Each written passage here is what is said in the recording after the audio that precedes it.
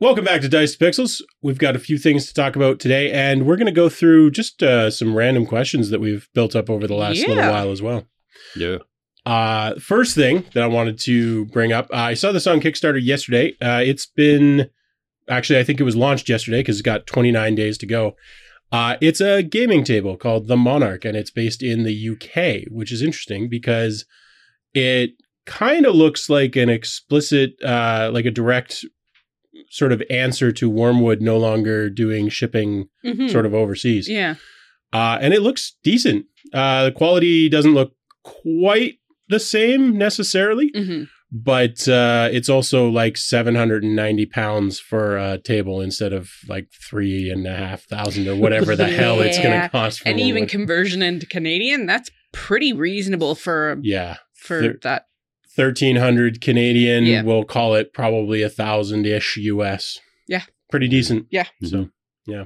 It will drop the link in the description, but if you're in the market for a game table and you're overseas, let's just say overseas, Magnetic Rails, it's got a game vault. It looks pretty good. Yeah. So check it out. Yeah. A lot of my gents from England and Forever Gaming, the gaming clan there. Yeah. Like I like this. It looks really slick. It has that, it kind of has that old aesthetic, like that old, like kitchen, the old kitchen table kind of aesthetic to it that I really like. Well, yeah, the title is an heirloom board game table, and it not only would it be an heirloom going forward, but it kind of looks like something that would be an heirloom already. Yeah, it's got the big radiuses and everything else that kind of, and also frankly for like, you can't see my forearms, but like leaning against a table, that was actually one of the things that I always wondered about with the Wormwood modular tables. I haven't used one extensively, so I don't know, but you don't want it to be too hard on your forearms, and this has a really nice big curvature, so it might be actually nicer. I like that there's only two finish options too, or wood options. Yeah, well, I like that for two reasons. One, because less choice paralysis, and two, for somebody starting out, like for a company starting out, keep it simple. Yep. Like all the organizers and the cup holders, like they have the little rail system in the side for all of that. And yeah, like I think it's pretty sharp. I like it. It looks good. If it were a Canadian Kickstarter, I mean, shipping on tables is brutal. So you don't really want to be shipping to other countries if you can avoid it anyways. But if it were a Canadian Kickstarter, I'd be backing it right now, I suspect. Yeah. Because they look sharp and they have a nice game vault. So how far can you go wrong? Yeah, right. And it's, like you were saying, it's cheaper than the Wormwood stuff. Well, and more importantly, not that much more. I mean, given that it's made of solid wood, it's actually a really good price. I mean, even a half decent IKEA table made out of essentially pressboard is going to cost you $600-700 probably. Yeah. So 13 for one made of actual solid wood is pretty compelling. If I was in the UK, I'd be looking at it for sure. Oh, yeah. The other tabletop thing that I was looking at, which is also a gaming table-ish. I'd call it a gaming table accessory. They're calling it a gaming table. It's called Stage Top, and it is a 3D printable sort of elevated gaming table. So it essentially adds a gaming surface on top of your table, and it's completely printed out of sort of 8x8, like 8-inch by 8-inch squares. And they all lock together, and there's accessories that fit into them, and they've got different options for like the table surface. You can have like a wood texture or like a smooth texture. It looks pretty cool. Again, draw a link in the description. I'm not going to do it justice by describing it, but it's $48 US, I think it is, for all of the files for the dice vaults and the table and everything else. Normally, I kind of scoff at 3D printable. Like 3D printing file Kickstarters, but this one, like they did their homework. They did a lot of work on this. So the other thing is it's quick. They say anyways, that it's quick to set up and tear apart. Like they actually sort of advertise it as portable, like a travel thing. So might be interested to check out. If I decide that I want to spend, 12 hours printing a tabletop, I might get the files and check it out. But like they give the print times for all of the table sizes that they sort of recommend, and they're not short. It's like at least a weekend sort of thing of pretty much solid printing. So. Yeah, and it's pretty cool. Like you were saying about how breaking it down, and it looks like in the little video they have on the Kickstarter here, they pack it all into what looks like one of those wicker baskets that kind of slides into an IKEA shelf or something. Yeah, one of the cube shelves. Yeah, it actually says just at the end of the video there, it's got like an asterisk, and it says that it's specifically meant to fit into the IKEA Kallax shelves, which is what like 90% of gaming rooms have as shelving. So that's really smart. Yeah, it looks really cool. And they've got some really kind of interesting accessories, and obviously I'm sure they'll have more in the future. One of them, it looked like it was a dice tower that rolls through the table, which is pretty cool. Yeah. So yeah, some really cool stuff. Yeah, definitely cool, man. Like nice little alternatives to crazy expensive gaming tables, like just something, especially something like this is great because granted, you're not going to be able to kind of put a cover over it and let it sit for a few days or a week or something. But I mean, the portability, it's not a game vault. Yeah. It sits on top. But at the same time, if you've got a coffee table or something, the nice thing is they show it overhanging a little bit. I don't know how, I wouldn't want to say how much is an overhang, but you could turn a coffee table into a larger gaming surface. Yeah. I personally, I love puzzling, but our place is really, really small, and there's no place really to puzzle other than the kitchen table, which gets used normally. And I like that they're doing it for puzzling too, because it's a little bit nicer than some of the, like you can get the like briefcase type things for puzzles, whereas this is nice when you're done your puzzle completely, you can just put it away someplace. I feel like the storage is a little bit easier even than those options too. Yeah, I agree. And if you're obviously if you're curious, you're going to go and check out the Kickstarter, but the 2 foot by 3 foot table in sort of draft quality, they say, although it doesn't look that different with standard quality, it takes 4.5 kilos of filament, which is Canadian prices, what I would pay for filament right now, it's maybe $140 sort of thing at most. So you're talking about all in couple $100, maybe a little less if you're US for an entire table. So I mean, it's not terrible. It's not. It's decent. Yeah. So that's cool. It was one of those Kickstarters that just immediately stood out as like this is new. I haven't seen this before. And they've done their homework. They recommend what 3D printers to use. Oh, cool. They tell you all of the requirements. They have test prints and everything that they've shown. You can grab one of their Dice Tower STLs to do a test print just to make sure that it works with your printer and everything. I think it's great. So I like this wheel counter accessory thing that they have. Yeah. I gotta say, I'm considering backing it just for some of the accessories. Yeah, because they do actually have some good printable accessories. The component holder is really neat. Component cups. Yeah. That's pretty cool. Yeah. So nice little alternatives for your gaming table needs. Yeah. So that was my Kickstarter. I was browsing last night, but I think the sort of main thing that we were going to talk about a bit tonight, at least to kick things off, we were mentioning during I think it was the awards show, Chad had mentioned a boss fight, and I said we should do an episode on boss fights. What makes them good? What ones we hate? What ones we love? So I think we're going to chat about some boss fights a little bit. So Chad, you probably have way more opinions on this than even I do. Chad, opinions? No, I don't. Okay. All right. No. Short episode. Yeah. No, man, even back in the NES days, looking at some of the classic boss fights, I mean, you have Bowser in let's go to the original Super Mario Brothers, where, here's Bowser on one end of the bridge and then you're Mario.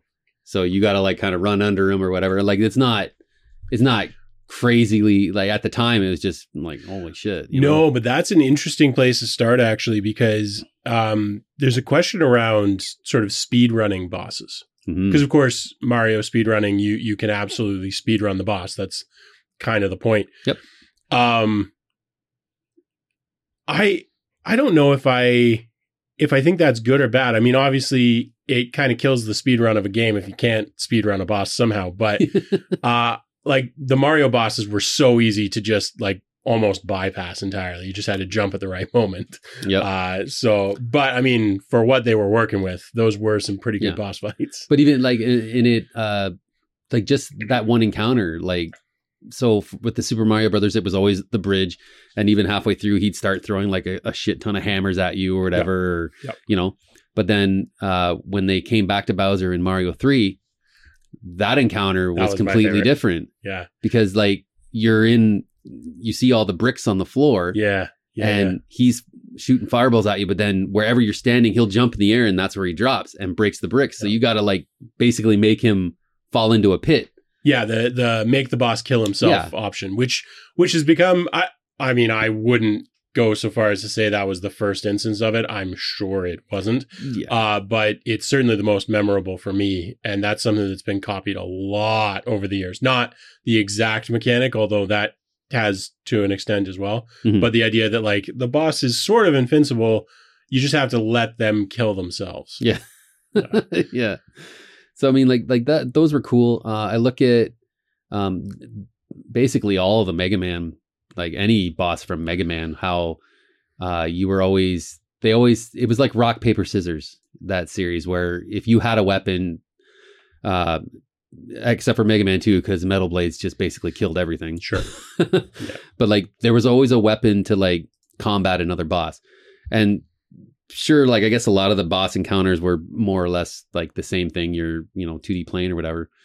But it was interesting just trying to figure out which weapon works on what boss and trial and error kind of stuff. The weakness system, where you've got specific loadouts that you need to use, which again, probably not the first, although certainly one of the first that I remember. Yeah. But that again, very, very common with all bosses these days, like World of Warcraft, for instance. Like you gotta have your specific loadout for this. Mm-hmm. That's what it was like when I was playing. I don't think it's changed. Yeah. What do you think about like, we'll start with those two of Mega Man versus Mario, 1 or 3 or 2 if you're into that. Yeah. What do you like more? I kind of always preferred the Mega Man stuff just because there was always more bosses. There was like you look at the many incarnations of Dr. Wily when you had to fight him at the end, and how many times you had to fight him at the end, like 1 time, 2 times, 3 times. Like there was just different forms and different strategies. And again, like the fun part of it was trying to figure out what weapon worked best in certain situations. So there were countless times where we would like Jim and I, my buddy Jim and we would be like, oh crap, maybe try this weapon. Oh, no, okay, well try this one next. And then like we die. It's like, okay, that's the one. Like, well, and you just carry on. Like a lot of the trial and error, I guess a modern take on that would be to an extent, I'd say like the Souls games. I was going to say the same thing. It's like the very earliest incarnation of the sort of Souls genre. Yeah, where the Souls games, you're trying to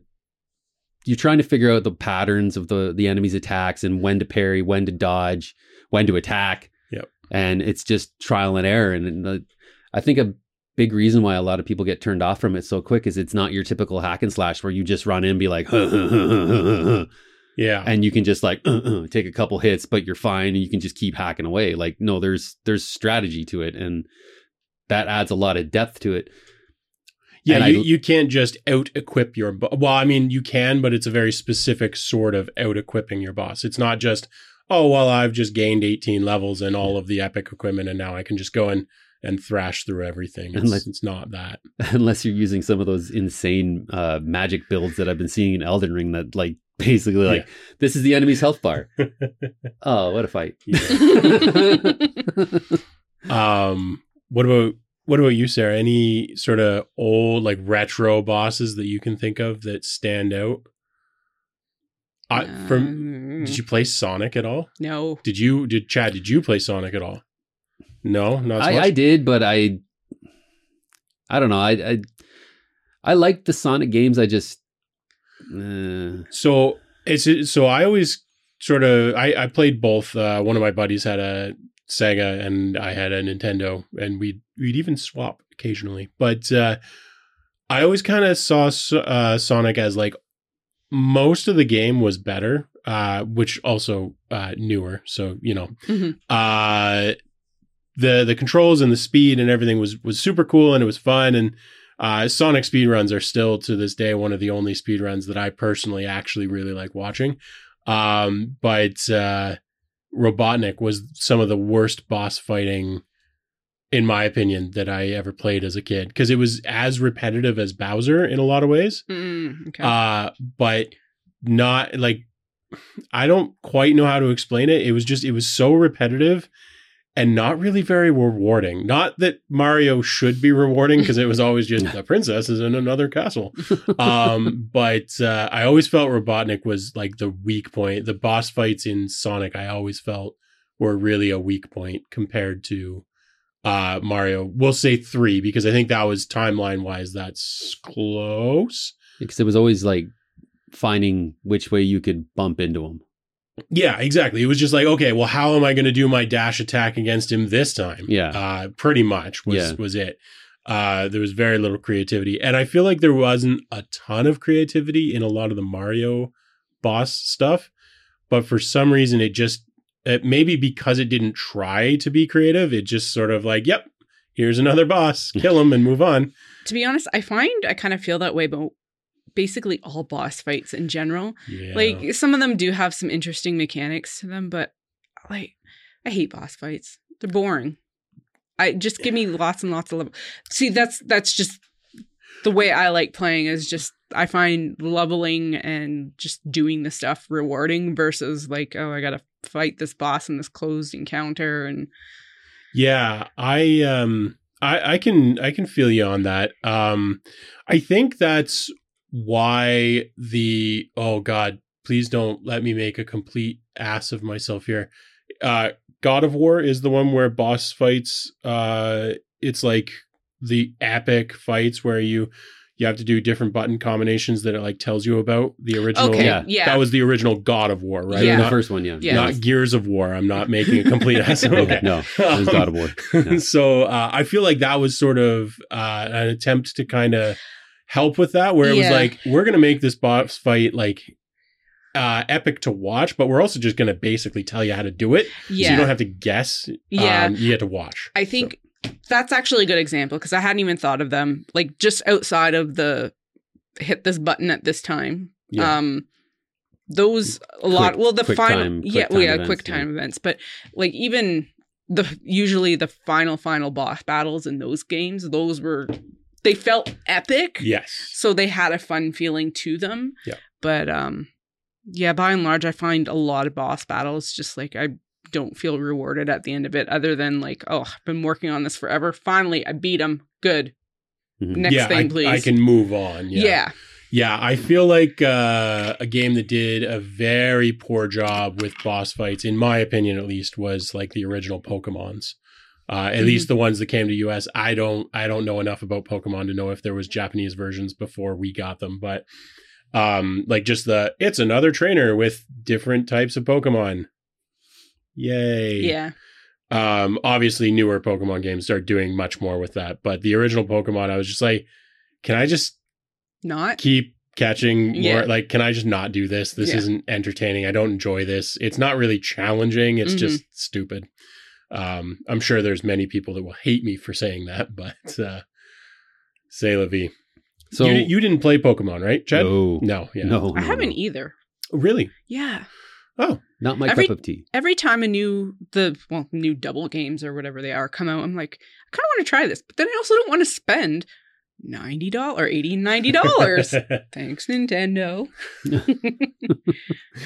Yeah, we have. You might have conceivably you've seen it already when this goes up, but we filmed a podcast all about how Nintendo is the worst for their game costs. Yeah. But, yeah, I agree. Like, I haven't played any of the more recent Pokemons for exactly that reason, but I did play the originals. Mm-hmm. So I know you two were very big WoW players. Yeah. I've never played WoW. I have absolutely no idea how. Well, I mean, I'm sure I could figure it out, Yeah. but I also don't really have that much of an interest in playing it. Mhm. But I've seen some streamers stream some of the raids and just some of the boss encounters in that. How did you two feel about these raid encounters in WoW? Well, I enjoyed them, but I also was always a healer, so I'm always paying attention to health bars. So I don't actually see a whole lot other than, oh my god, they're way down here now. Okay, I fixed it. It's all good. Put a Band-Aid on it. They're low, hit 1. They're really low, hit 2. That's it, exactly. Sorry, right healers. click or left click. It depends entirely on the boss. Mm-hmm. I think they did a few really well. So full disclosure for anyone who hasn't watched much of our stuff, I stopped playing WoW originally when Burning Crusade came out. I have played some Burning Crusade. I have played some Lich King. Mm-hmm. Haven't done much since then, especially not raiding. So most of my experience comes from the earlier stuff. But I always thought that the Onyxia fight was pretty cool because it's like very distinct stages and you have to have a very coherent group, but the actual fight isn't that difficult. You just have to be like, you have to pay attention. Yeah, you have to pay attention. You have to be organized. Yep. You have to not screw each other over. I remember countless times shaming the person who moved during various steps. But I thought Onyxia was pretty well done. It's too long, mind you, but I'm pretty sure good. they did end up shortening it when they redid it again. So there's Onyxia 90, 100, something like that. They redid it again and made it a little bit easier. Level, not number of players, right? Yes. Okay, yes. good. I'm like, if the raids are up to 90 players, no. They Jesus. dumped 40 altogether, and then they had re-released it. So at whatever level cap it was, I think it was Onyxia 80 actually, because I feel like it was Lich King. Could be wrong. That actually, I think that rings a bell. Yeah. I think we even did that. I remember doing that a few times, so I'm just assuming. And then other, Ragnarok and Molten Core, which was the original sort of super baddie, I thought was a terrible fight. I didn't enjoy it in the least. Did you? I never rated at that then because I came in towards the end of Burning Crusade. Right. In my opinion, really uneventful. I could see that he was like stuck in that one lava pool or something. Yeah. It was just everybody, take out the boss in the center, and it was like, okay, at certain times you have to deal with ads or not shoot them or whatever. But like, it was boring, like really actually boring. But yeah, I can't think of any World of Warcraft bosses that like stood out as like, holy crap, this is amazing to me. I'm sure I'm not being fair, but I think it was, I want to say Malagos. That was the turtle? No, the blue dragon. Oh, yeah. Yeah, where halfway through you end up having to choose a dragon to fly on. Yes. That was kind of interesting. I think that. But yeah, like even my memory of the fight against the Lich King is just a tank and spank. Yeah, I would say the most memorable thing that ever happened with us in terms of boss fights in WoW was actually when we screwed up Onyxia, and it was myself, my brother, and one of his friends.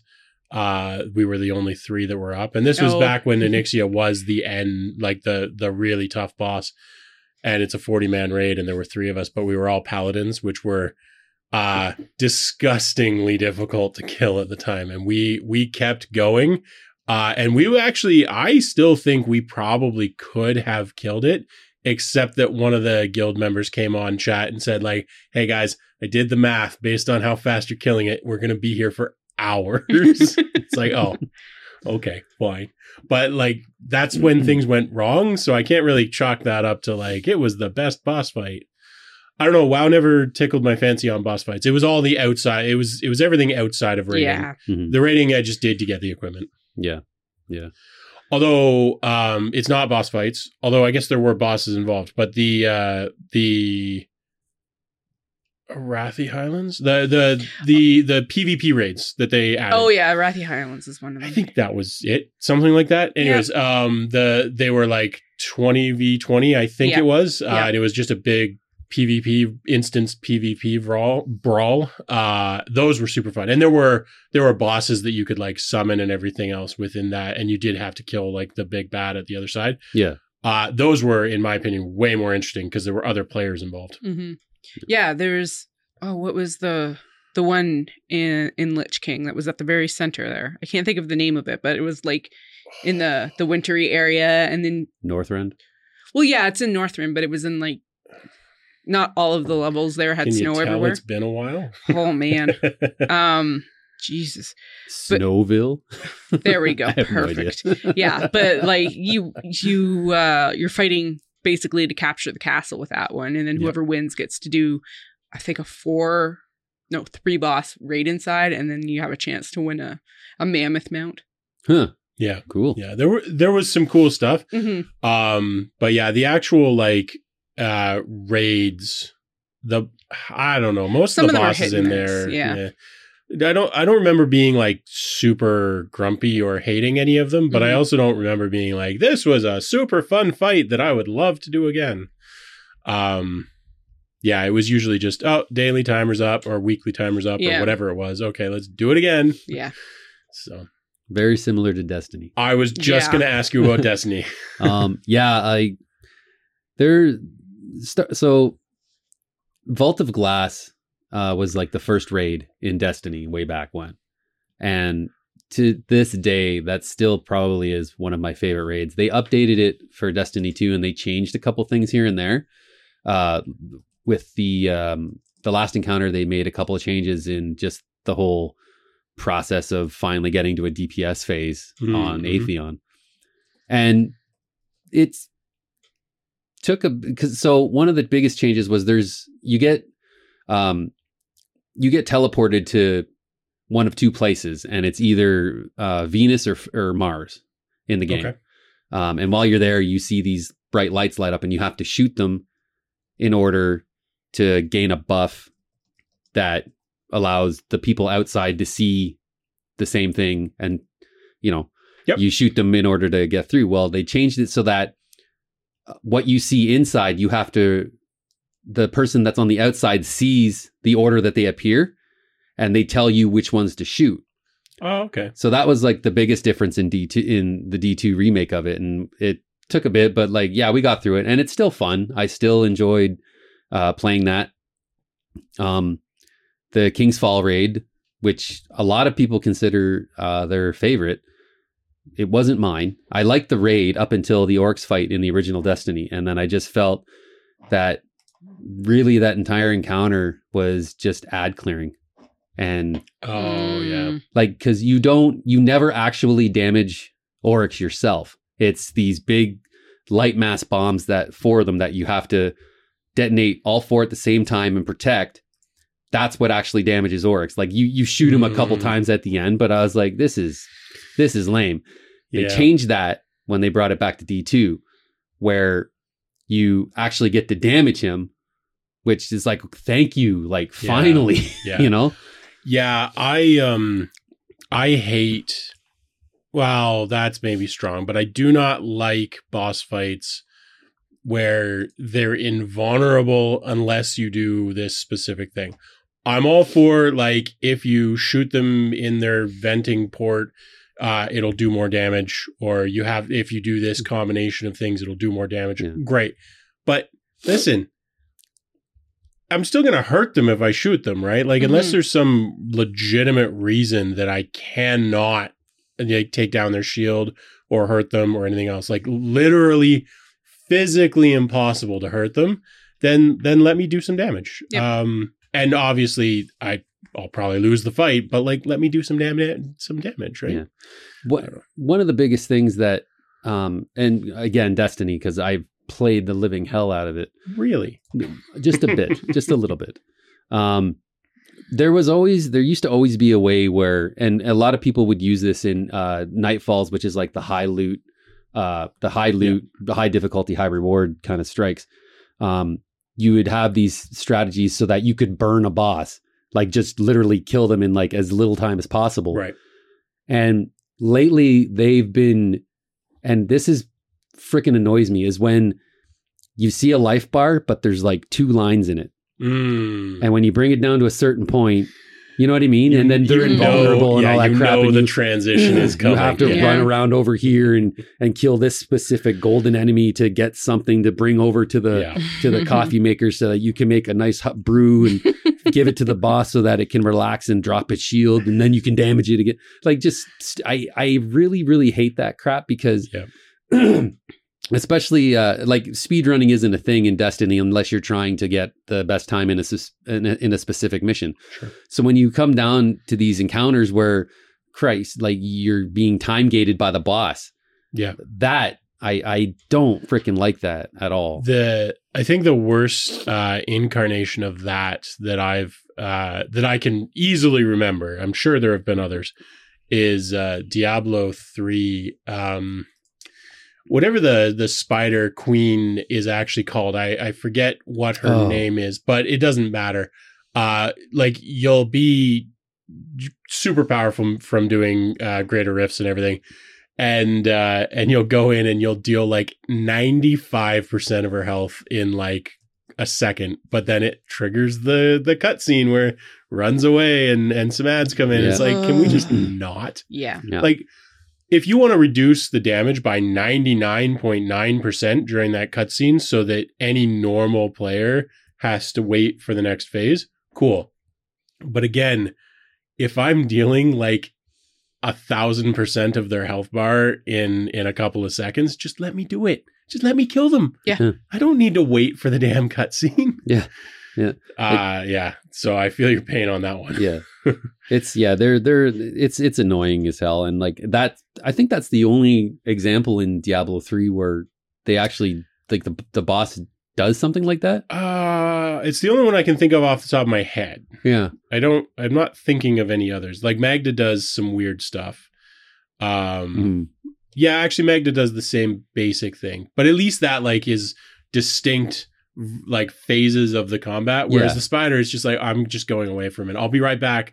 Nothing changes. Like, doesn't become more powerful, doesn't change attacks or anything. Just no, just give me a second. I'm just going to run away. It's like, well, let's not. That's stupid.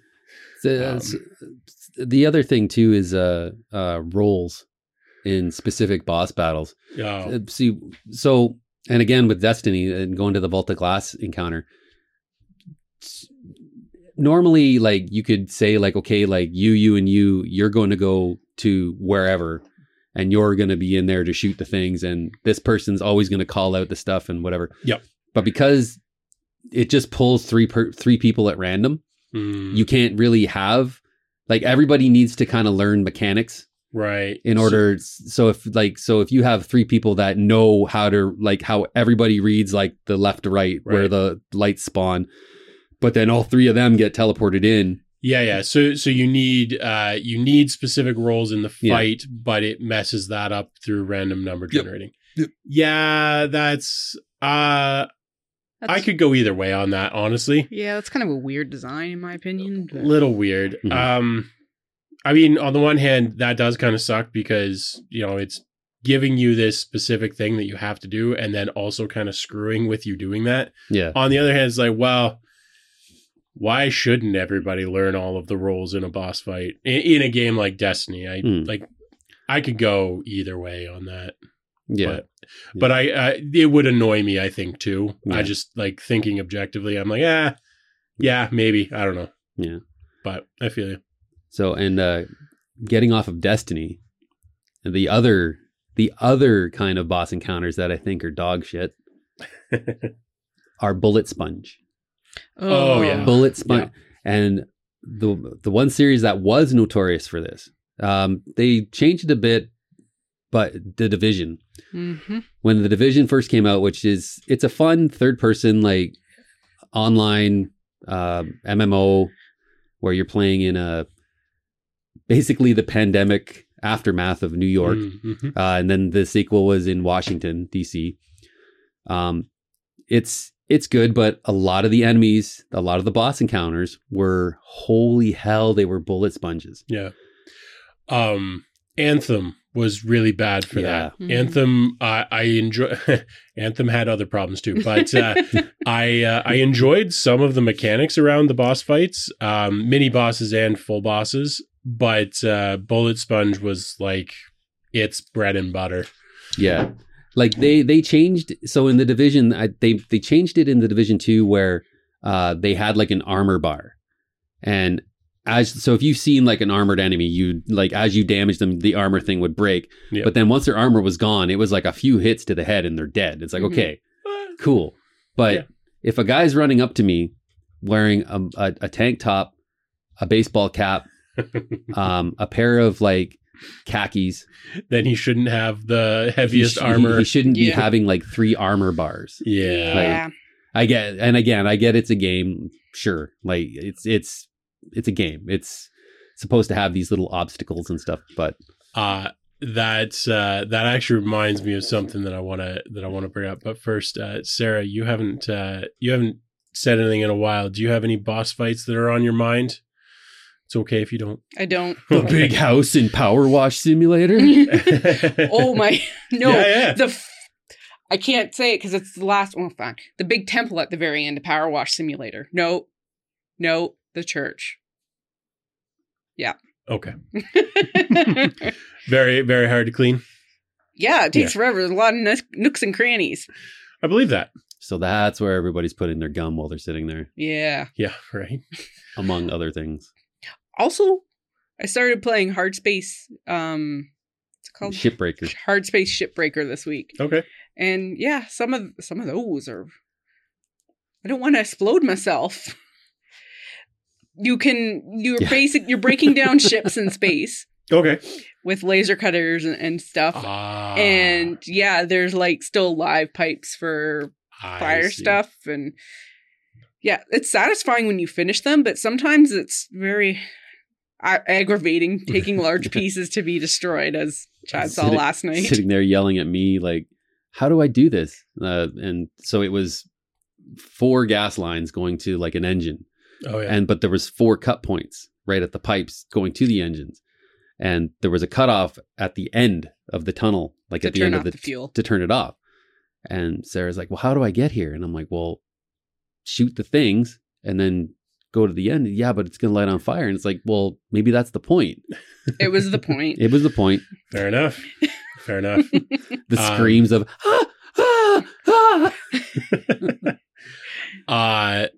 So we'll get right back to boss fights in a minute, I'm sure, because there are other things that I want to talk about, I think. But one of the things that your comment about a like tank top really triggered this. I hate games where you fight like this absolute badass with like this gigantic sword or this like amazing armor or something, and then they drop like a few gold coins. yeah. Oh, And like I get it. You can't drop everything the enemy has on them, but at the same time I'm like, I can see the sword on the ground. Can I just pick it up? that makes me think too of Scott Pilgrim versus the World when he beats the X's, and like the first one's like it falls down, they fall down dead and turn into coins, and he's like, oh great, coins, picks it up, he's like, oh, it's not even enough for bus fare. Love it. Yeah, that's and actually that's true of like board games, tabletops, like all, like I think all games have that. And like I said, I get it. You can't, otherwise you could kill the first town guard you see and have like really well made armor and everything. And like I get it, but it's still, I'm like, I can see the weapon. Can I just take it, please? Yeah. Please. I understand that it let him fucking cast Wish every single freaking time, but Right? come on. Why do I have to wait a week? Yeah. That's always been sort of, especially with bosses, like it's almost better in some cases when the boss is, obviously a tank top with 3 armor bars is also stupid, but, it's almost better when the bosses are just really hard for some other reason Mhm. than having like this like mecha armor or something like that makes them invincible. And then when you kill them, it's like, no, you don't get that. You get like whatever was in their pockets. That's what you can have. It's like, oh, You can't have their sword, but you can have the switchblade that's slightly similar, but not as powerful. right. Yeah. Yeah. That Yeah. sucks. I'm trying to think of examples, or it's even like some summons that you get in Final Fantasy, like when you fight, Sure. and I can't remember which one it was, but like when you fight Bahamut and you have to fight him in order to like gain the ability to summon him, and he's just dropping like freaking planets on you and stuff, right? Yeah. But then you get the summon and it's like 399. Like, Yeah. you know, Yep. does like nothing. Like the summoning sequence alone, you're just like, oh man, these guys are all gonna die. And then it's like, oh crap. Yeah, I gotta say, Final Fantasy had some of the best boss fight, and I'm sure it still does. I haven't played the more recent ones, but I'm sure it still does have some of the best boss fights. But yeah, it definitely had that sort of issue where it was like, we were so powerful a minute ago. What happened? What did I do wrong? Interestingly, Tibia, which I've talked about many times. No. Yeah, right. Never heard of it. It actually did a good job. There weren't really boss fights in Tibia. There are now, and they added them many years ago, but it's been out for so long. When I played it, there weren't really any boss fights. But the summon creature spell that the druid gets, it summoned an exact copy of the creature. Now they capped it at a certain point. You couldn't summon like dragons and stuff.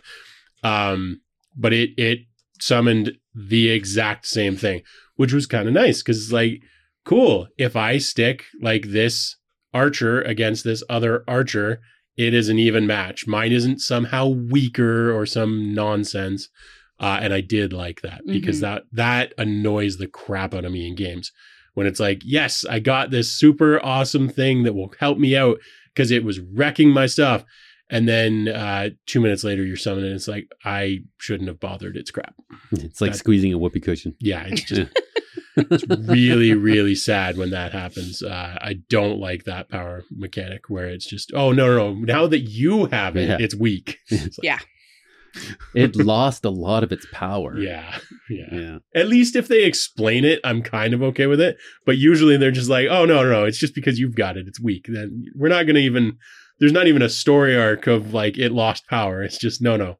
You suck. You don't get the power. Yeah. I think some other, another memorable boss encounters, and it just dawned to me, Soul Reaver. Oh, yeah. Legacy of Kain Soul Reaver, which came out on the original PlayStation, and there was a version on the Dreamcast, which cleaned a lot of the textures up and stuff. You play as Raziel, who's been basically a lieutenant of Kain's army, who was killed because he evolved wings before Kain did. Kain being the king of the vampires. So they threw him into the abyss, which it's water, vampires, water, not good. And it just killed him. But he's resurrected as a wraith, a soul reaver. Okay. So instead of a thirst for blood, he has to eat souls in order to survive. And basically throughout the game, you're going through Kain's empire, thousands of years later, when a lot of his brethren have evolved into these monstrous just forms. But each one, there was a specific way that you had, like you couldn't physically damage these bosses. They were like almost like puzzle encounters. So the one boss had the ability to phase through bars and stuff, and you had to lure it into this center section and then trigger a meat grinder thing to come down and smash it, which then allowed you to absorb its soul, and then you could go through bars and stuff, but only in the spectral realm. Right. Each one had its own little thing. I think the one boss, Zephon, you had to light these little insect eggs on fire and throw it at its stomach, and then it would ingest it and light on fire. And Rahab, who evolved so that he didn't have his weakness to water and basically thrived in it. You had to basically smash windows so that sunlight would come down and burn them. Oh, okay. yeah, it was. They were neat, different. It wasn't your typical boss encounter where you're like, yeah. Oh crap, I better move. You know. Yeah. Little puzzles, I guess. Yeah, puzzles. That was a lot of what World of Warcraft bosses turned into. Was just everything was its own little puzzle. And if they're good puzzles, I think that's fine. But a lot of the times they aren't. I think I personally generally prefer like a lot of mini bosses to like major bosses. There was a Dreamcast game, I think it was called Armada, and basically it was a sort of 2.5D space game, and you'd go down to a planet, you'd kill a bunch of stuff, and then there would be sort of the big bad, but they weren't like bosses, they were just mini bosses, and you just fought them over and over and over. And they all had like their little like quirks, but there was just sort of it was more like Diablo 3's champion packs, where it was like there's just sort of an assortment of attributes that they can have. So each one's ostensibly different, but eventually you see repeats. I like that kind of thing, like Diablo 3's champ packs, elite packs. I liked that mechanic. I don't know if either of you really played Diablo 3 very much, but yeah, you're a Diablo guy. Yeah. Oh, yeah.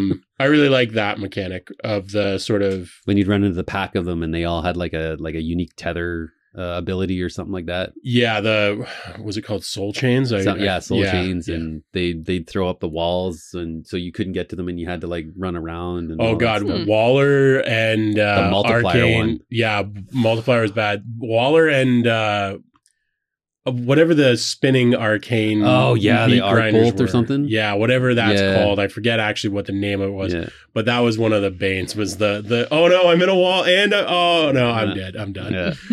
But I like that, and having them come up randomly in the world instead of like pre-scripted fights. I personally think that that's my favorite sort of boss interaction. I mean, it's okay to have like the big bad in the game, obviously, but the ones that just like, oh, you reached the end of the stage, here's a boss fight. You reached the end of the stage, here's a boss. Not really my thing. I don't love that. Yeah.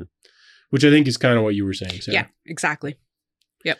I also liked a lot of the Zelda encounters. A lot of the Zelda bosses always seem to incorporate an item that you found in the dungeon that they were in. Yeah. Mm-hmm. Yeah. So that I liked. Yeah. I dug that. That a lot. I think one of the more memorable ones was in Twilight Princess, where you get this like gear top kind of, you could ride the thing, and you fought this big dragon skull, and you had to like basically spin around this central pillar while switching from the pillar to wall to avoid this thing's fire until you finally got to the top to hit it, which would bring it down and crash, and then you come down to attack it a bit. Oh yeah, I remember that. Yeah, was just it took me a while, but yeah, I remember that fight. Yeah, it was just like such a fast-paced freaking like, because you had to be like right on, like watching these fireballs come at you and just yeah.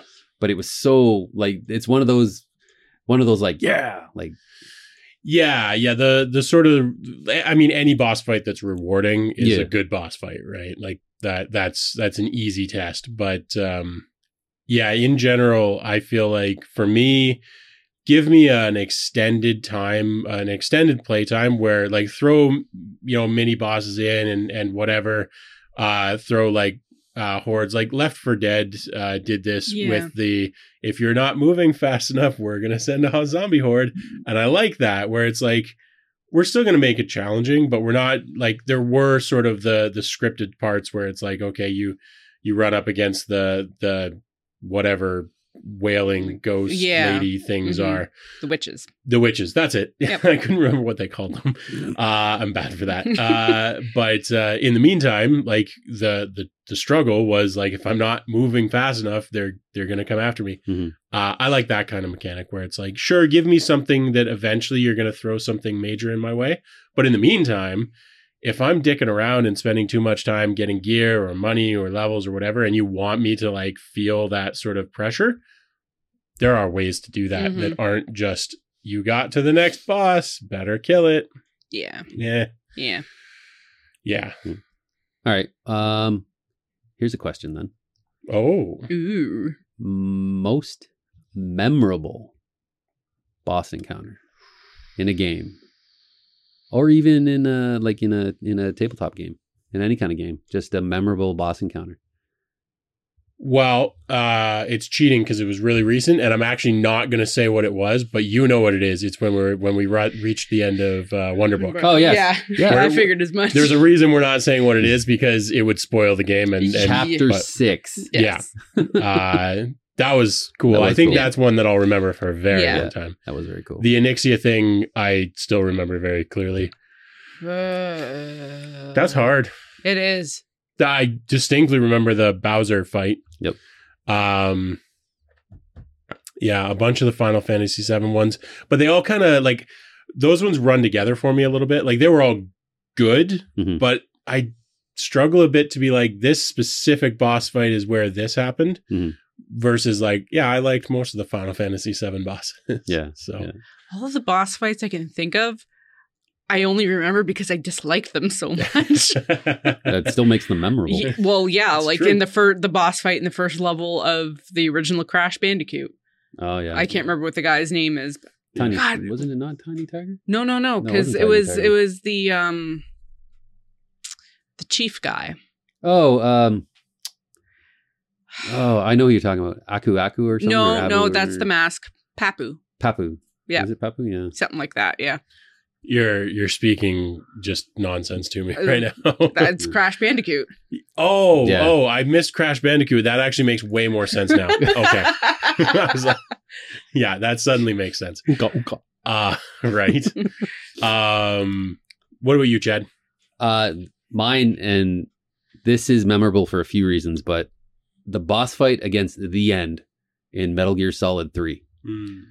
It takes place over 4 big forested areas, and you're basically playing cat and mouse, and you're in a sniper battle with this. The End is like this he's an old man who he's always falling asleep, but you get into this forest encounter and he wakes up and then his eye like pops out and he's a sniper and boom, he shoots you. Yeah. So, but then it can go on for quite some time. I think the longest it took me to finally kill him was like a half hour or something, Yeah. but you're basically, you're hiding, you're staying hidden, and you're trying to pinpoint his location by using thermals or like watching for footprints, listening to see if you can hear him breathe, because he'll fall asleep and he'll start snoring, and then sometimes you can see the Z's coming up from his head. That's really cool. And if you can sneak up on him, hold him up, and then he drops, I think, a dog tag or something, and some ammo or whatever. Or if you see him, you can nail him, you can shoot him. Nice. But oh man, like just like for a memorable encounter, That's really cool. it's super, super cool. And you were always like trying to just stay on his ass, whatever. But the funny thing is you could completely skip that fight at one part in the game where there's a cutscene that happens and he's in a wheelchair. And as the cutscene ends, a guard is rolling him away. But if you're quick enough, you can pull out a sniper and aim right at the door where they're going and shoot him in the head and kill him instantly. That's awesome. So then you don't have to fight it at all. Or you can save your game there, go into your system and set the time on your PlayStation like hours ahead. And when you load it back up, you'll find him, but he's dead because he died of old age.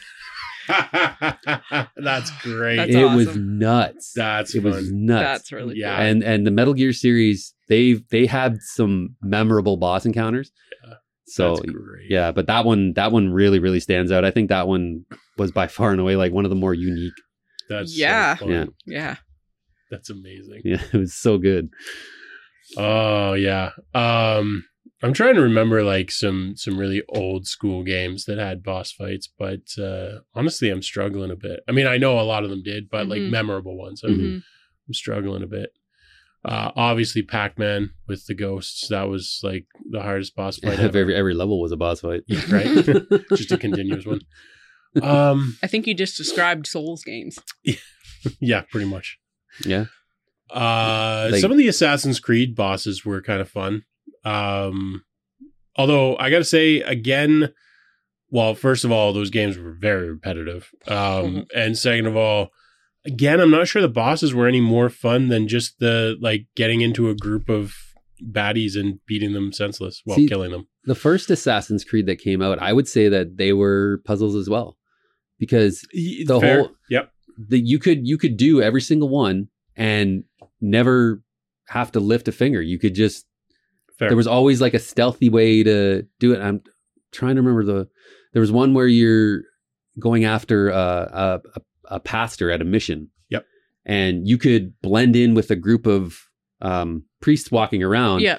And you just walk around the map and you wait until you get close enough where this guy walks towards you, and then you just kill him. Yeah, you just stab them. Yeah, Yeah. I remember that. Yep. Yeah. Yeah, though actually I think that's one of the reasons why I did like the first one. I actually didn't play most of the Assassin's Creed Mhm. series. But I definitely played through the first one, and that was actually one of the things that I liked was you can go in brawling or you can play it smart. Yep. And I like it when games give you that choice. Just in general, not Yeah. even restricted to bosses, just in general. I like it when games give you that choice. Yeah, like learning the information to fully discover like where a target's going to be, what their pattern is going to be, like Yeah. what they do. Taking an investigative approach to Yeah, it, basically. Yeah, it was interesting. I mean, the first Assassin's Creed game was very limited with what you could do, and they opened it up with Assassin's Creed 2 by really giving you the freedom to just do it how you want. There's certain encounters in Assassin's Creed 2 where yes, you're gonna have to fight. Yeah. I think the first assassination you do in that game, you make it quite well known that you killed this person and end up having to run from a ton of guards. But 2 is still one of my favorites. Yeah. I've never actually finished any of them. No? I got partway through the first one, and because it was so repetitive, I got bored and stopped playing. Yeah, I can feel that. Like it was very repetitive. Mhm. Also, the voice acting was Not amazing. Altair was very bad in that first he game. was not great. Yeah, I can't think of any other boss fights that stand out to me, to be perfectly honest. The only other one I could think of is like maybe in the God of War at the very like the final boss fight where you're the size of a building fighting in the bay. Yeah. Fighting Ares, yeah. Yeah, that was like cool from a cinematic point of Fair view, enough, but yeah. that's just a basic brawler. But Mother Brain in Super Metroid, when Oh. you initially get to her and she's just still the brain in the glass tube, and you break the thing and you shoot her a couple times with the missiles, and then everything falls and her head falls to the ground, and then her eye opens and she stands up as like a screen size boss and just freaking annihilates you. And right as she's about to give that killing blow, that's when the big baby Metroid comes and sucks all her power away, gives it to you, but in the process is killed. Yeah. That was a memorable one too, because then you're supercharged. You're like, you got the boss's weapon in that. Yeah. And you the hell out of him. Yeah. And also like rewarding from a story perspective, which actually I was just thinking when you were talking about that, there's even some similarities there. Portal, when you finally go and fight the ending of Portal. You don't get anything for it really or anything like that, but that was pretty rewarding too, where it was like the entire game has been coherently leading up to this moment, and the fight itself, the mechanics were kind of fun. It was pretty simple, but fun. Yeah, Portal 2 is pretty good too because of space ball. I don't think I played Portal 2. That's good. I suppose I should. Yep. Yeah. It's co-op. There is a co-op option in it, but not main story. Oh, still fun. It's still fun. Not if you're playing with my sister. Fair enough. I think we're pretty much at time here. Yeah. Boss fights, love them or hate them, they're here to stay. Yeah, I mean, a good boss fight can make your day, and a bad. I think the nice thing about boss fights is, generally speaking, a bad one is pretty quickly forgotten. Unless it legitimately impedes your progress for an extended time. It's kind of like, that wasn't very good. But we're on to the next part. Let's go, which is nice. So. Train kept a rolling. Yep. All right. We'll wrap it up there. Thanks so much for hanging out with us. Hit the like button and the subscribe if you're into it. We have a Discord, which you can find below. And we love you so much. We'll see you next time.